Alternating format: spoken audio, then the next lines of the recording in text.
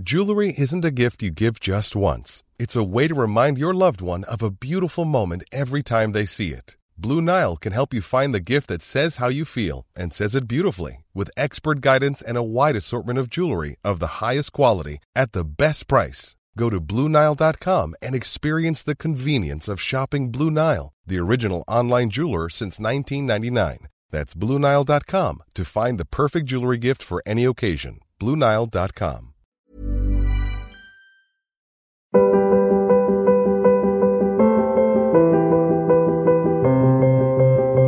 Hello, and welcome back to the Forma podcast from the Circe Institute Podcast Network, a podcast about the intersection of classical thought and contemporary culture, and also the audio companion to Forma Journal. I'm Heidi White. In this episode, I spoke with Dr. Gregory Hillis, who is a professor of theology at Bellarmine University in Kentucky. Dr. Hillis is a historical theologian with particular expertise in the patristic period. His interests also include Christian spirituality and ecclesiology, sacramental theology. So some really important theological contemplations come from this brilliant man. And Dr. Hillis is also an expert and a scholar of the works of Thomas Merton. I was eager to talk to Dr. Hillis about Thomas Merton, who was one of the most interesting figures in the 20th century spiritual scene, if there is such a thing as a spiritual scene. Thomas Merton was a convert to Christianity who became a Trappist monk and a social advocate and activist. He lived in the Abbey of Gethsemane, which is a monastery not far from Bellarmine University in Kentucky. And in fact, Dr. Hillis studies Thomas Merton at the Thomas Merton Center, and I wanted to hear more about his research and his discoveries on Merton, whom I find to be one of the most enigmatic and compelling Christian scholars, mystics, and advocates of the 20th century. For those of you who are subscribers to Forma Journal, you will recognize some of this conversation between Dr. Hillis and me. You may have read some excerpts in written form in the spring edition of the journal. And for those who are not subscribers, log on to www.formajournal.com to get your copy. So without further ado, here is my conversation with the remarkable Dr. Gregory Hillis. Greg, thank you so much for being here. You and I went back and forth quite a bit trying to find the right time. Both of us were traveling and dealing with stuff. So thanks for hanging in there and being on the Forma podcast. Absolutely. All right. So you are a Thomas Merton scholar. Mm-hmm. I'm so intrigued by that. I love Thomas Merton's writings. I'll probably mention a little bit later how I came to know him and love him. But I'm curious first about you. Tell us about your personal interest and love for Thomas Merton. How did that develop? It developed when I was 23. I was doing an undergraduate degree. I'd just got married. Kim and I married fairly young, and I didn't have anything to read over Christmas holidays, and I decided to pick up something that was on my shelf already. It was a copy of The Seven Storey Mountain. I didn't know anything about the book or anything like that, but I read it. And, I have different feelings about the book now, but at the time, it was an incredibly important text for me because it was about this guy who was about my age, not having any idea what he was going to do with his life and having sort of a crisis of vocation. And at the time, I really didn't know what I was going to do with my life, and I was having a crisis of vocation. And so, I just, although I knew that I wasn't going to have the same resolution as he did, he became a monk, and I was married. I just felt this incredible relief when he finally gets a resolution to his crisis. And I remember after I read that, I just started reading everything I could of his. And I particularly started reading his journals. The school where I went, the University of Waterloo, had a Merton scholar there named Michael Higgins. And I talked to him a little bit, and I went to some of his lectures, and I just became really interested in him. And then that interest, it didn't die off. I just started studying other things, and I did my master's and my PhD in early Christianity. And then this job came up at Bellarmine University in 2008. And I remember being really excited about it because I knew that Bellarmine University had the Thomas Merton Center. Uh-huh. And that's the official repository of his literary estate. It's what he set up before he died. And so when I came down here for an interview, I made sure to spend some time in the Merton Center and all that stuff. And so it really, since I got here, I've been cultivating not just a personal interest, but a scholarly interest as well. So tell us then how that came to be. How did this go from personal interest to a professional vocation? Well, as I mentioned, I did study early Christianity, and I did my master's thesis on Augustine, and then I did my doctoral work on Cyril of Alexandria. And I spent the first few years while I was here at Bellarmine writing on Cyril of Alexandria, and actually just had something published about Cyril recently. But it's not that I lost interest in him. It's more that I just started gaining more interest in the kind of ways in which Merton was able to speak to our contemporary circumstances. Uh-huh. And particularly what he had to say about dialogue, what he had to say about nonviolence, and also about the contemplative life. All those things I was really interested in. And so I haven't given up on early Christianity, but essentially it prepared me fairly well to study Merton and to write on him. Wow. You are living your best life, Greg. I love hearing this. Well, I remember, the interesting thing, this is public knowledge, so it's not like I'm sharing a secret or anything like that. But when I was 25, I think, I was so infatuated with Merton that I ended up getting a tattoo of a drawing that he did on my shoulder. So it's a bit surreal for me now I'm sitting in my office now, and everything that really Merton ever wrote is about 50 feet away from me in the archives. That's amazing. And I'm able to go down to the monastery, and I know a number of the monks who knew Merton. And there was a time when my very first trip down to the Abbey of Gethsemani, one of my colleagues took me down there, and I met Brother Patrick Hart, who was Merton's secretary when in the last few years of Merton's life. And I remember just being like, wow, I can't believe I'm like meeting this guy who knew Merton.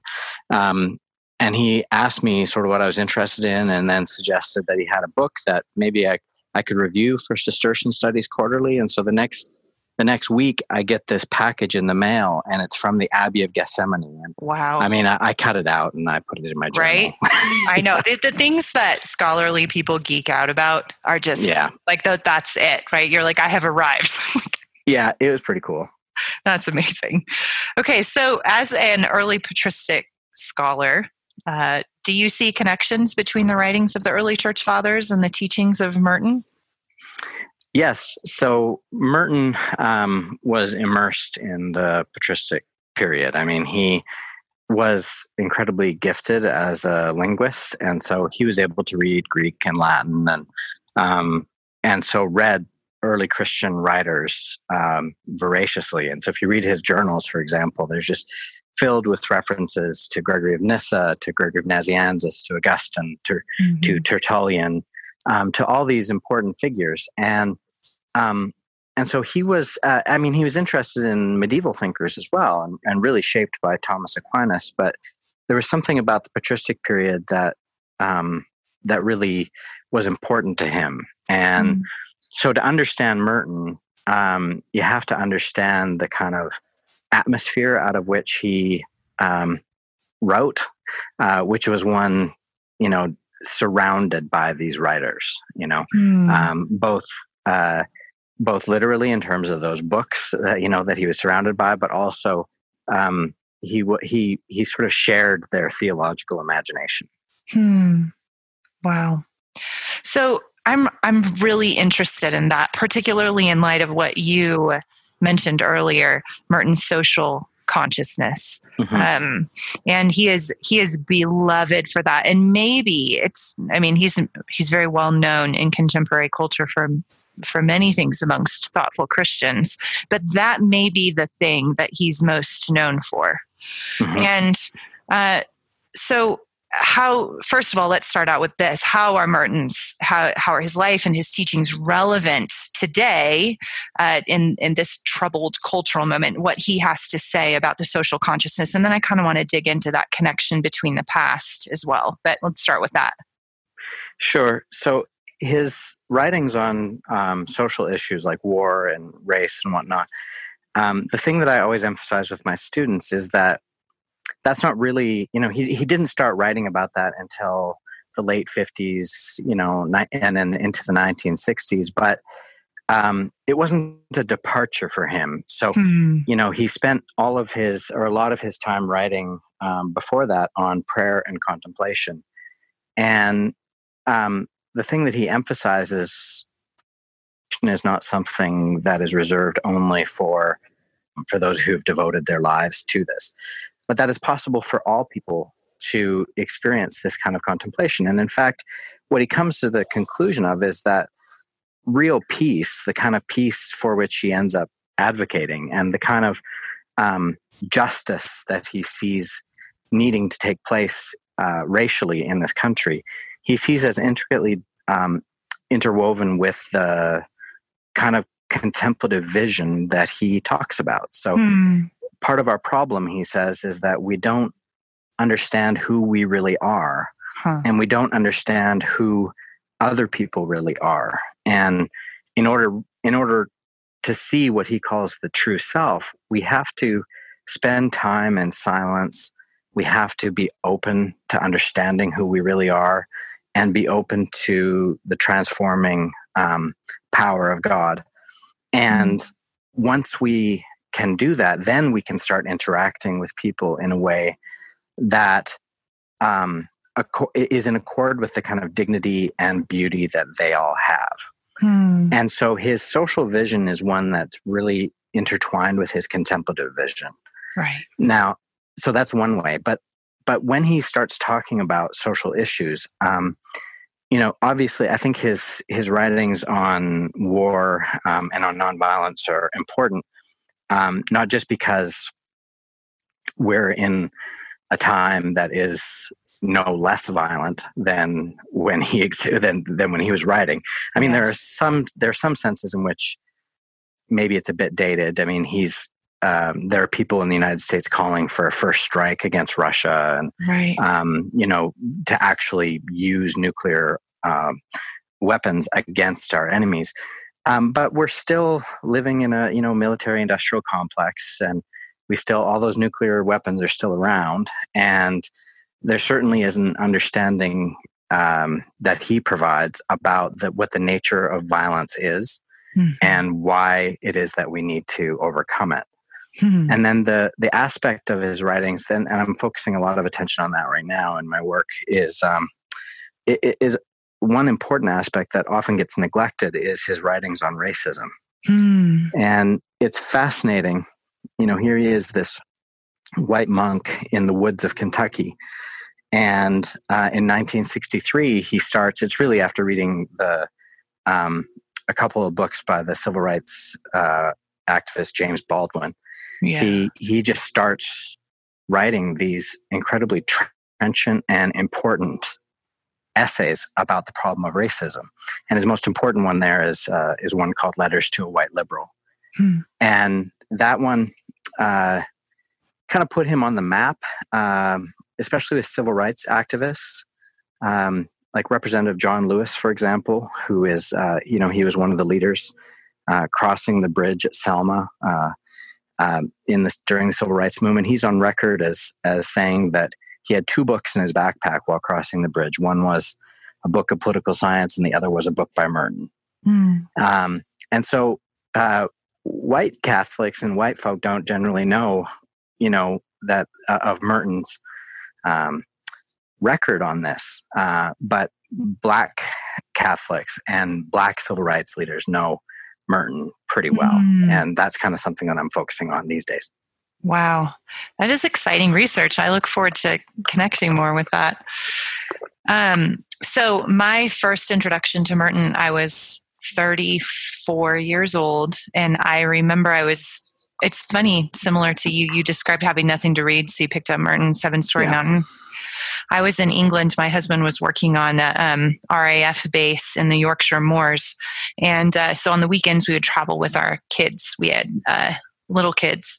And so I had picked up Merton's Seven Storey Mountain from a used bookstore in Whitby, England. And I was intrigued by the title. And so, and I had kind of vaguely heard about Thomas Merton. Everyone's heard of his name, but so I picked it up, and I think it was like £3. And I took it with me, and we went on a train to Durham to go see the cathedral. And I was in Durham Cathedral, and it was, I think, Evensong was happening on the other side of the cathedral. And have you ever been there? Have you been to? I've never been, but I've been to England, but I've never been to the Durham. So Durham I've always wanted to. It's beautiful, but it's medieval, so it's not Gothic. So it's very dark, and it has kind of this cave-like feel to it. And it somehow escaped Cromwell. Nobody knows how. Like, it was just not damaged at all. So it's completely intact. But it's not necessarily beautiful because it's not Gothic. It's just very dark. But it because of that, it has this solemnity to it. So, and it has, like all cathedrals do, a graveyard very close. And so I remember standing in this cathedral and just being overwhelmed by thinking that I was in a place where the same worship had been kept for 1,100 years. And I happened to be there. I was so overwhelmed by that. And then I went out and I leaned against a gravestone and I started reading Thomas Merton for the first time. and I didn't know what I was getting into. And that was a turning point in my spiritual life, those two experiences together. And as I was reading Merton, the originality of it, the connections that he makes between very old ideas, his own soul, and the political climate, the existing culture around him are just so profound. Yeah. To him, they're all the same thing. That's what I saw. Yeah. That it is no different to think about the psychology of the soul, the state of political discourse, and the universal narrative of our faith. Yeah. And so, can you talk a little bit about that? I know I'm making a statement, but you're the scholar. What is it about his thinking that connects kind of all of those things? And is that something that you see in his writing as well? Yeah. So I'll give you a sort of concrete example that I think helps to understand why his grounding in the past helps him to be able to address particular issues in the present. And one is when he talks about the importance of dialogue. And in the Catholic Church, the notion of dialogue really starts to be emphasized after the Second Vatican Council, and we start talking about the importance of dialogue and whatnot. And there's still many people, many Catholics who are quite wary of what does dialogue mean, and does dialogue mean sort of selling the farm in order to reach some sort of compromise or some sort. And Merton didn't view dialogue in this way. Instead, what's interesting is he goes back to patristic writers, but also medieval writers like Thomas Aquinas, and through the Catholic philosopher Joseph Pieper, he ends up talking about the how it is that the kind of dialogue he is talking about is precisely the kind of dialogue that Thomas Aquinas engaged in. So it was a dialogue that involved the kind of humility that was willing to listen completely and totally to the other person. In Thomas Aquinas' case, it was the ability to listen and to understand the arguments presented by people with whom he didn't agree. Or sometimes it involved appropriating the ideas of people who other people didn't agree with, such as Aristotle, right? And Merton basically said, no, this is dialogue is not something new. Dialogue is not something novel or weird. Dialogue is actually at the heart of who we are as Roman Catholics and has been since the very beginning. And so his notion of dialogue, of course, comes into play in his understanding of war and of really of all his understandings of social, when it comes to social issues. And so, like I said, he didn't think he was doing something novel. He thought he was just simply doing precisely what the church has always been doing. You also mentioned, along with dialogue, how important the idea of silence is in Merton's thinking. Can you talk about the relationship between dialogue and silence? Well, he understood silence to be the thing that we are constantly trying to avoid. And it's interesting that he writes this. I talk about this with my students a lot, because my students wonder, well, what could people be distracted by in the 1960s? I mean, they have phones, they've got Netflix, they've got, all these ways to distract themselves. And yet here in the 1960s, Merton is writing about how we're constantly trying to find ways to distract ourselves and to avoid having to confront the sort of deeper issues about who we are and whatnot. And so if anything, silence is more important today than it was in the 1960s, even more. But his understanding of silence is it involves trying to get below or to go deeper than the constant monologue and conversations that are going on in our minds, and to try and understand that at the very heart of who we are is that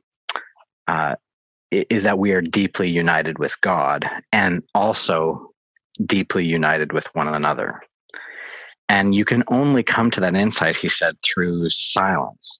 And once you can come to that insight about who you are, and then therefore about who other people are, that's when you can engage in dialogue with them. Because you're not instantly dismissing their arguments. You're not instantly dismissing them as not worthwhile interlocutors, right? You're engaging with them as people who have an inherent beauty, people who have an inherent dignity. And so, like I said, that is simply at the root of a theological understanding of humanity. Yes. So really what you're describing is silence gives us the ability to pay attention to the fact that the other person on the other side of the conversation with whom we may disagree is still the carrier of the Imago Dei. Yes. And that's when true dialogue can begin. And only then. He has this wonderful account. You probably heard of it. It's a recounting of this moment that he has here in Louisville at the corner of 4th and Walnut. It's right downtown. You can go down there. There's a plaque there. And he talks about seeing all these people around him. And he says, all of a sudden, I realized that I loved these people, that they were mine and I was theirs. And he gets to the point where he says, I came to understand that the immense love that God has for them, this love that means that God even becomes a human being for them, for everybody. And he says, if we could only realize that, if we could only see each other as we really are, he says there'd be no more war, no more hatred, no more conflict. He says, and this is the quote, the biggest problem is that we would probably fall down and worship each other. Right. Which is, I just love that phrase. I do too. Yes. Lewis says that too in The Weight of Glory. The same. Yeah. That if you really saw the glory of what it means to be human, we would be strongly tempted to worship. Yeah. It does. That reminds me of every time of Alyosha in Dostoevsky. Yes. That same moment when he lays down in the crossroads of the street and gathers up the dirt and knows who he is and what the world is. Yep. So like you said, this white monk who comes out writing about racism in the 1960s, which is a very loud and chaotic age, just as ours is now, right? So what is the link between the contemplative life and social activism? Most people don't see those things as compatible. How did Merton do that? Well, it really comes out of that vision that he had on the corner of 4th and Walnut, in which he said, he admits to having this idea that being in a monastery meant that he was separate from the world, or that he was something different than the world and sort of shielded from everything in the world. And it was through that experience, which I think is the kind of, was the fruit of years and years of his own silence and his own pursuit of contemplation. It was realizing that he was in fact actually united with all these people, and that his life was intertwined with theirs, and he may be behind the walls of a cloister in a monastery, but what he does has an effect on them, just as what they do has an effect on him. And at that point, he has this letter that there's a letter we have that he wrote to Dorothy Day who was in New York City at the time, in which he says, I just don't think I can only write on prayer and contemplation anymore. Right. That there has to be something, a contemplative vision of the world that people are lacking, and that he can provide, and sort of provide help people to look at the world through a different lens. And so, like I said, that his social writings, really, you just can't divorce them from his contemplative vision. And he came to understand that the one necessitates the other. Right. So for those of us who see parallels between his age and ours, what action can we take outside of our little bubbles? A lot of at Forma, we speak to the intersection between classical thought and contemporary culture. We're very interested in old ideas, but the problem with old ideas is that sometimes they can stay old, right? That's we get to a point where we're sitting around in a bit of an echo chamber talking about what Aquinas thought, or what Aristotle said, or whether I'm a Platonist, and these kinds of things. And Merton had this, that was never enough for him. Right. And as a monk, that could have been. He could have spent, to your point, his whole life in beautiful contemplation, wonderful contemplation. But for him, he got to a point that, as you just pointed out in the letter to Dorothy Day, that was not enough for him. He had to take action. So for what would you say, or what would he say to people who are in the same place as him in this loud and chaotic age that is never silent and always ideological? Well, I think the problem is that we have, one of the problems is that we have so many outlets by which we can articulate our opinions and our ideas. And, social media, I think, is a wonderful thing, but it also lends itself to lowest common denominator thinking and argument. Right.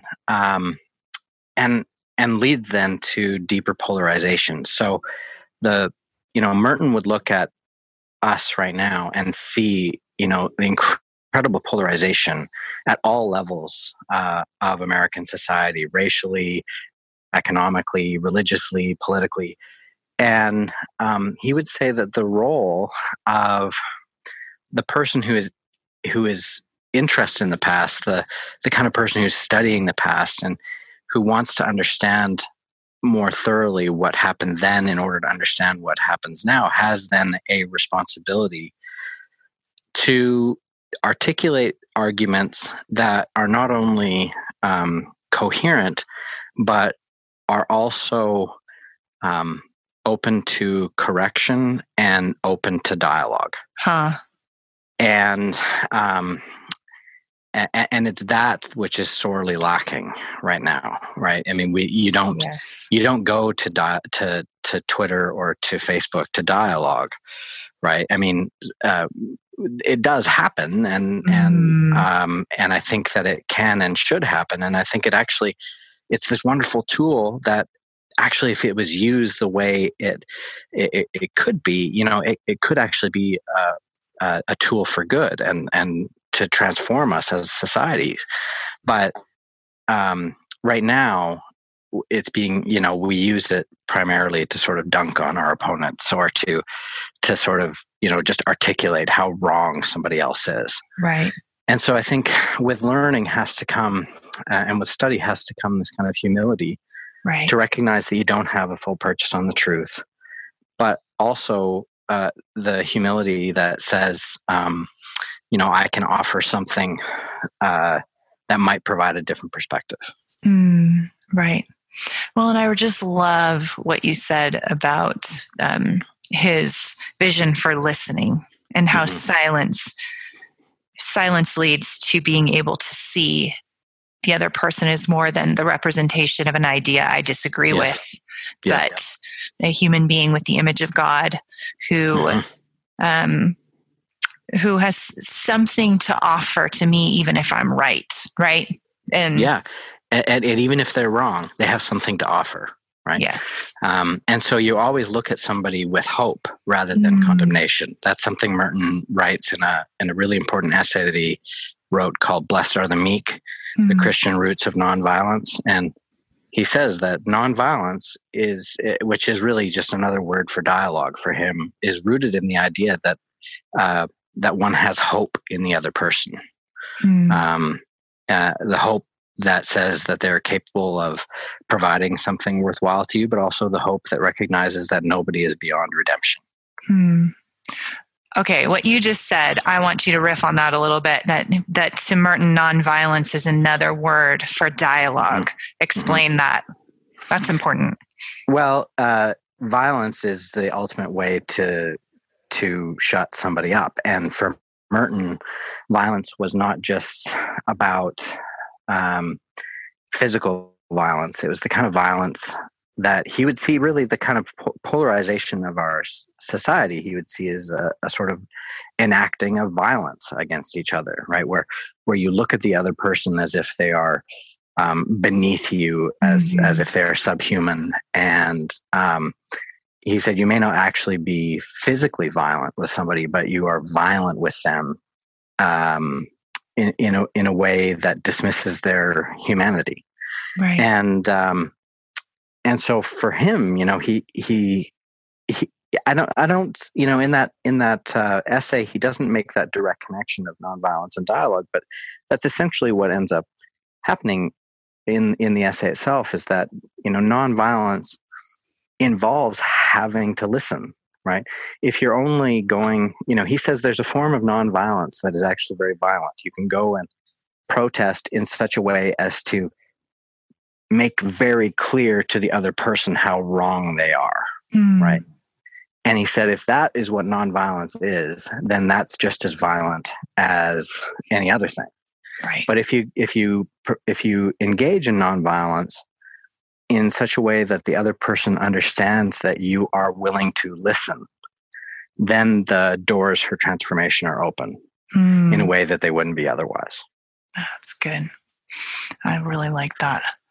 So another thing, Merton is well known for what I think is very deeply misunderstood, and I'd like you to speak to it, to his connection to Eastern mysticism.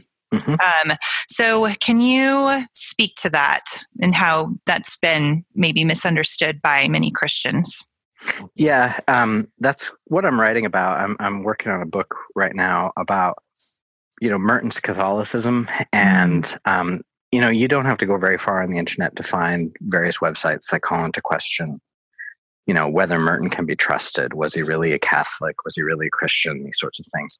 Right. And a lot of that is rooted in the concerns that people have about the study that he was doing of particularly Zen Buddhism, but also of Islam, Judaism. These particularly in mystical or their contemplative traditions. And I think that again, what he is trying to do is to work again from the understanding of the basic unity of all humankind, that regardless of race or anything like that, or religion or anything, that we are first and foremost already one. In fact, that's a phrase that he uses in Asia on his last trip to Asia, where he says, we are already one. We just don't know it yet. And Merton is not, people think maybe he was engaging in this kind of study of Eastern religions in a kind of way that negated his own Christianity, but he writes very clearly against that. He said a dialogue that means, syncretism or indifferentism, or what he calls a sort of facile agreement by which we believe everything by believing nothing. Right, exactly. He said that's a real problem. But he said what we can understand is, there are huge theological differences between Zen Buddhism and Roman Catholicism. Right? We've got if we begin our dialogue on the level of theology or doctrine, we're not going to get very far, because it's literally two different theological imaginations at work that don't correlate.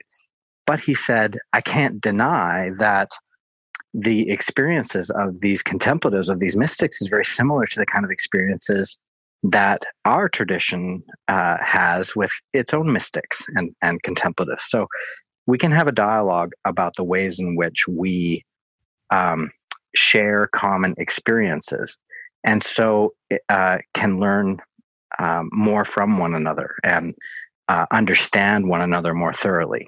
Right. His engagement with these other religions was not about selling his own religion short, or not that he didn't believe in the truths of his own religion. It was about trying to overcome the ways in which we separate each other continually. Right. Well, to go back to the kind of the meat of our conversation, the idea of sitting in silence and listening and seeing the humanity in the image of God in these other people, and understanding them and entering their world.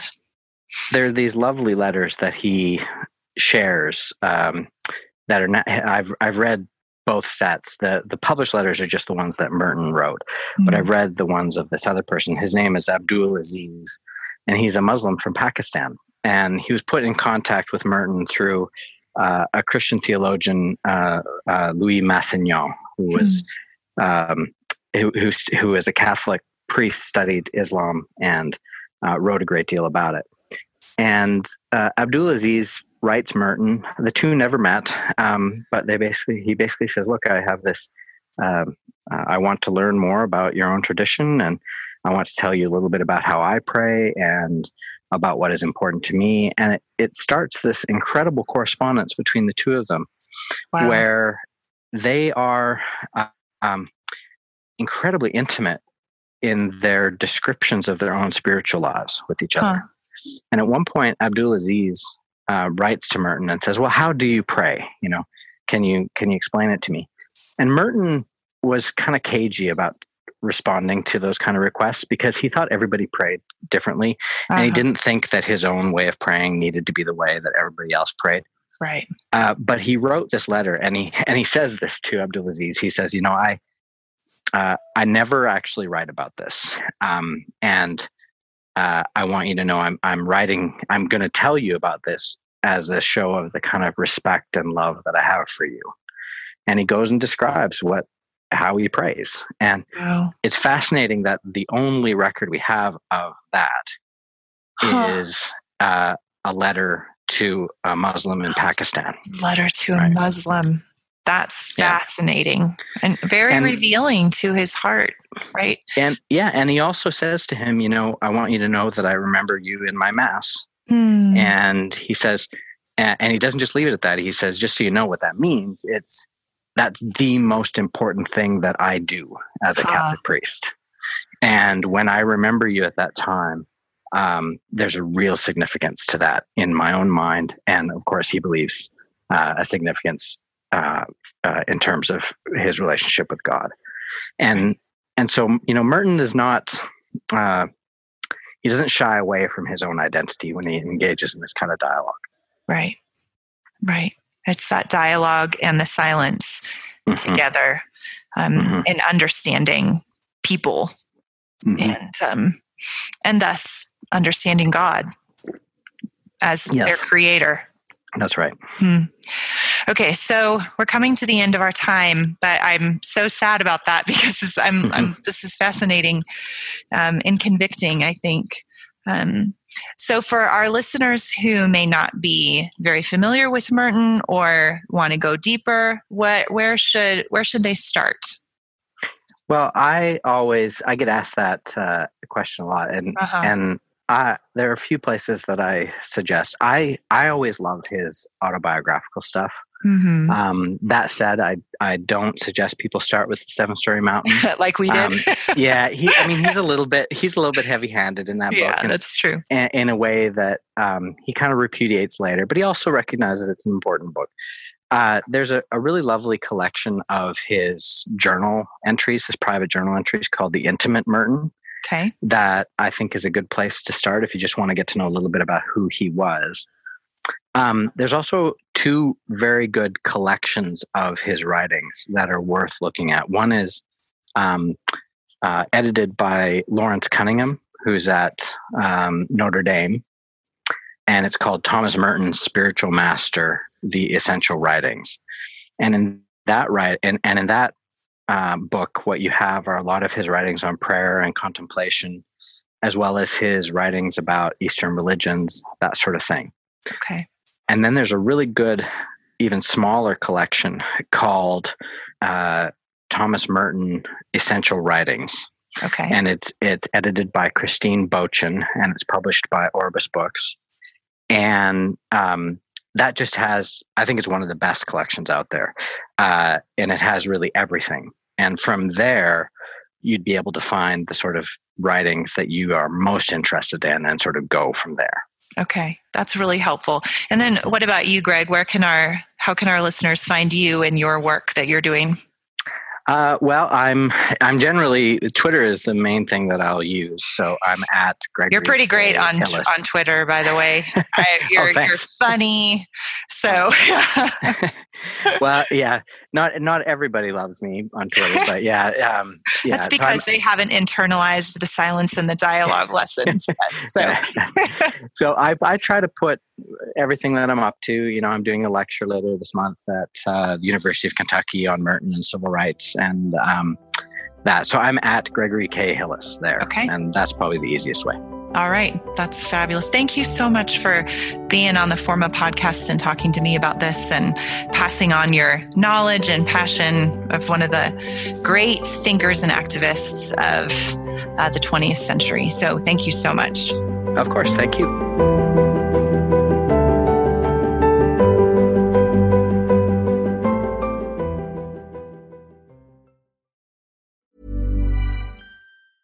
Mom deserves the best, and there's no better place to shop for Mother's Day than Whole Foods Market. They're your destination for unbeatable savings, from premium gifts to show-stopping flowers and irresistible desserts. Start by saving 33% with Prime on all body care and candles. Then get a 15-stem bunch of tulips for just $9.99 each with Prime. Round out Mom's menu with festive rosé, irresistible berry chantilly cake, and more special treats. Come celebrate Mother's Day at Whole Foods Market.